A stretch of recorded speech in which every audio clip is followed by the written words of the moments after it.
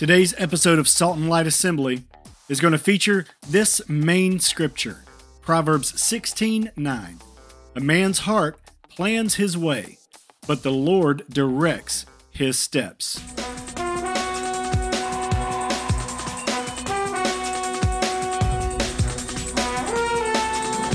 Thank you for tuning in to our podcast, Salt and Light, where we'll cover foundational principles for being a disciple of Jesus Christ.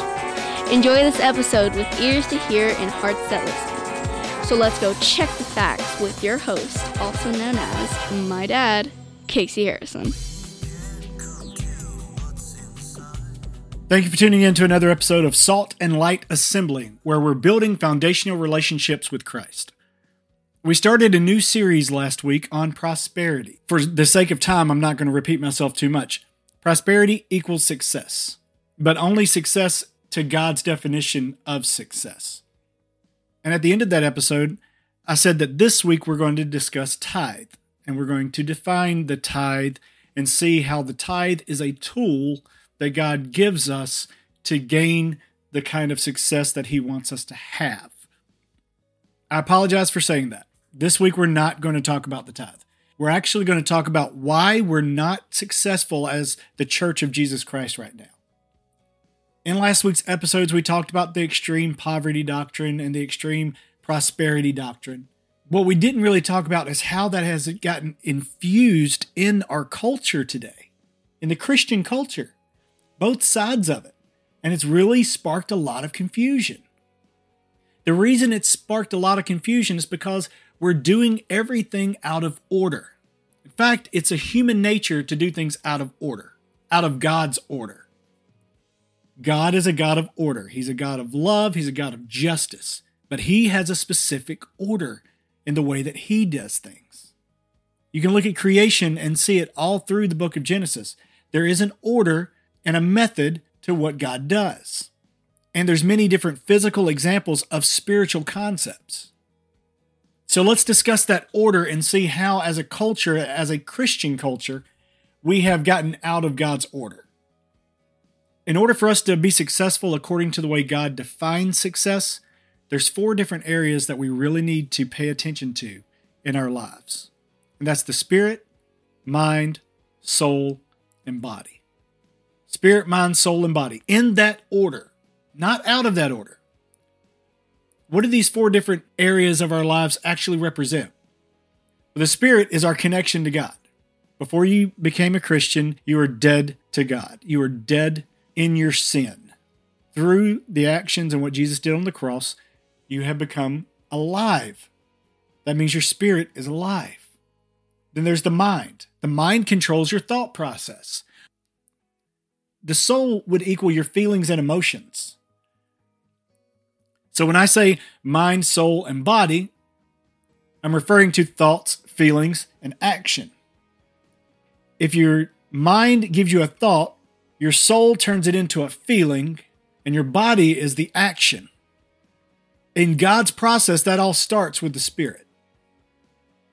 But the way that Christian culture is today mirrors the world so much that we're not being led by the spirit. That's why we're unsuccessful as human beings, because we do things out of order. Let me explain that. God's order is spirit, mind, soul, body. For many different reasons, and for many different people, the order goes more like soul, mind, body. Yeah, we'll get to the spirit thing later. You have a feeling, then you think about that feeling and dwell on those thoughts of that feeling, and then act out those thoughts with your body based on your feeling. And then you'll check in with God later on to see whether or not you did the right thing. For other people, it's mind, soul, body. And the spirit thing later. You'll have thoughts about a situation or a person or what's going on in your life, and those thoughts will create a feeling inside of you in your soul, and then out of those feelings, you're led into your actions of the body, and then check in with God on the aftermath. We have mixed up God's order. This is why we're not successful, because we're not actually checking with God first before we do anything. God's prosperity and success is possible if we do it in the right 4 steps. And the 4 steps, like I said, is spirit, building that relationship with Him, reading His Word, praying, having that conversation that builds up your spirit. And at that point, your spirit and the Holy Spirit combined can affect your mind, your thoughts, the way that you think. 2 Corinthians 10:3-6 says, "For though we walk in the flesh, we do not war according to the flesh. For the weapons of our warfare are not carnal, but mighty in God for pulling down strongholds, casting down arguments, and every high thing that exalts itself against the knowledge of God, bringing every thought into captivity to the obedience of Christ, and being ready to punish all disobedience when your obedience is fulfilled." I know there's a lot to unpack there, but that's how the Holy Spirit and your spirit work together to take captive every thought and bring it into the obedience of Christ Jesus. Side note, you can't control the thoughts that come into your mind. You can control how long they stay there. And when you take captive those thoughts and you control what you're thinking, that's taking captive every thought, checking it against God's Word. And then those thoughts influence your feelings. They influence your soul. Then you have a choice to be happy or to be angry. You have a choice to be joyful or excited. You have a choice as to what emotion you're going to have. And some people might try to disagree with me on this topic, and to that I say, go read your Bible. And what I mean by that is people have told me, "Casey, I can't choose how I feel. If I'm feeling this way, I just need to feel this way." No, wrong. You can choose how you feel. You control your feelings. You have dominion over your emotions. I'm not saying that if you're angry at someone, deny the fact that you're angry. I am saying that if you're angry at someone, you have the right to acknowledge that you're angry and choose not to be angry any longer. Why do I say that you have the ability to control how you feel? Because in Genesis chapter 2, God gave mankind dominion over all things pertaining to this world. And if you want to know what dominion is, go check out the Foundation series.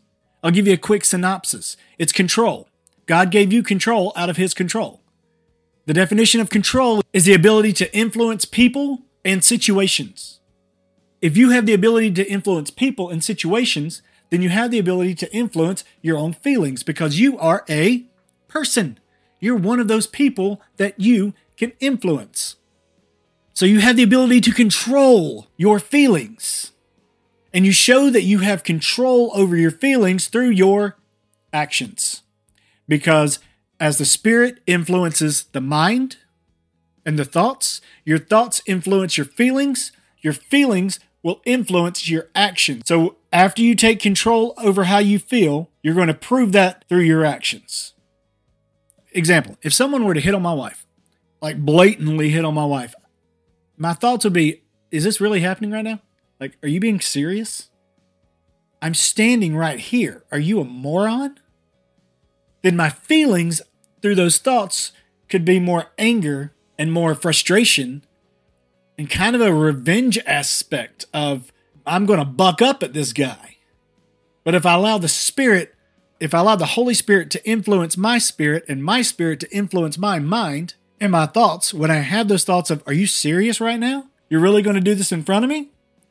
The influence of the Spirit comes in and says, okay, so they're living in a fallen world. That's why they're doing this right now. They might be a moron, but I'm not going to hold that against them. Plus, I trust my wife. So then my feelings out of that is more of a pity for this person because they don't really know Christ, which means they're going to hell, which means they're going to burn. And that sucks for them. I don't want that for them. So now my emotion isn't anger towards them, it's pity for them. So my actions would be more of a witnessing aspect than a revenge aspect. That would be the spirit influencing the mind, influencing the soul, influencing the body. Spirit influencing thoughts, thoughts influencing feelings, feelings influencing actions. Instead of doing it the way that I want to do it, which is, did that really just happen? Oh, now I'm angry. I'm going to teach this guy a lesson. Then my actions of getting in a fight or an altercation. Let me give you a real life example. This past weekend, I took my wife out on our 5-year anniversary. While we're out in downtown Raleigh, we go to this little store called Father and Son. It's a really cool store. I like the store. It's got cool little knickknacks on the inside, all kinds of different furniture and just old stuff, new stuff, secondhand stuff. It's really cool. Well, me and my wife go in the store because we like these types of stores. Well, I don't hang out in Raleigh that often. And apparently there's this mask mandate going on again with COVID. When me and my wife walked inside, we were looking around and this man walks up to us and says, "Hey, you have to have a mask on to be in the store. It's the Raleigh mandate that just came out, so you have to wear a mask." So me and my wife looked at each other and like, all right. So we walk out of the store and we go to get on our little scooters we were riding around in town and leave. Because I have a policy. Now, some people might agree with it. Some people might not agree with it. This might offend some people. Honestly, offense breeds the opportunity for you to make a choice. My policy on this whole mask thing going on with COVID is if you want to wear a mask, wear a mask. If you don't want to wear a mask, don't wear a mask. If you want to get vaccinated, get vaccinated. If you don't want to get vaccinated, don't get vaccinated. But no one has a right to force you to do something outside of your own choice. Choice is everything. God gave us choice. So when this man told me in order to shop in his store, you have to wear a mask because of the government mandate, I choose not to shop in his store. Now, had he told me that the store policy is to wear a mask if you would like to shop in the store, that's a different story. I have a choice. I have a choice whether or not I want to come into your establishment and do business with you. You have honored me with the opportunity of that choice. I might have actually worn a mask had he given me the choice and said, look, this is our store policy because of his beliefs. Okay. But when he put it on the government and said that the government is mandating, which means to make somebody do, that's a mandate, a forced submission. I don't agree with forced submission, so I don't abide by forced submission. I will just leave your store. That's my policy. I said all that to say, we go to leave on our scooter and we overhear him talking to some people walking up, saying all I did was ask them to put on a mask and now they're just going to leave. See, that comment struck something on the inside of me. And my first thought was, I'm going to turn around and give this guy a piece of my mind. How dare he try to shame me for not coming back in his store because of my belief system? That was my original thought. I felt myself getting angry because of that thought. And had I followed through with my emotions and my feelings, I would have given him a piece of my mind. But instead, by the grace of God, I was able to calm down and listen to the leading of the Holy Spirit. As the Holy Spirit spoke to my spirit, the Holy Spirit tamed my thoughts in a way of trying to look at all aspects of it. I don't know if he knows Christ or not. I don't know if he's living by fear or not. All I know is that I am protected by the Lord Jesus Christ, and I am representing Christ regardless of what he says. So I need to show that love and tame my tongue and stay quiet. I need to show grace and show the light of Christ. So my feeling went from anger to more of a peace because I'm just going to walk this out like Christ would walk this out. And so my wife and I left without creating an altercation at that location. It could have been a lot different. When we allow our thoughts to influence our emotions and our emotions to influence our actions, then we ask God about it afterwards, we create complicated situations for ourselves. We create an unsuccessful life.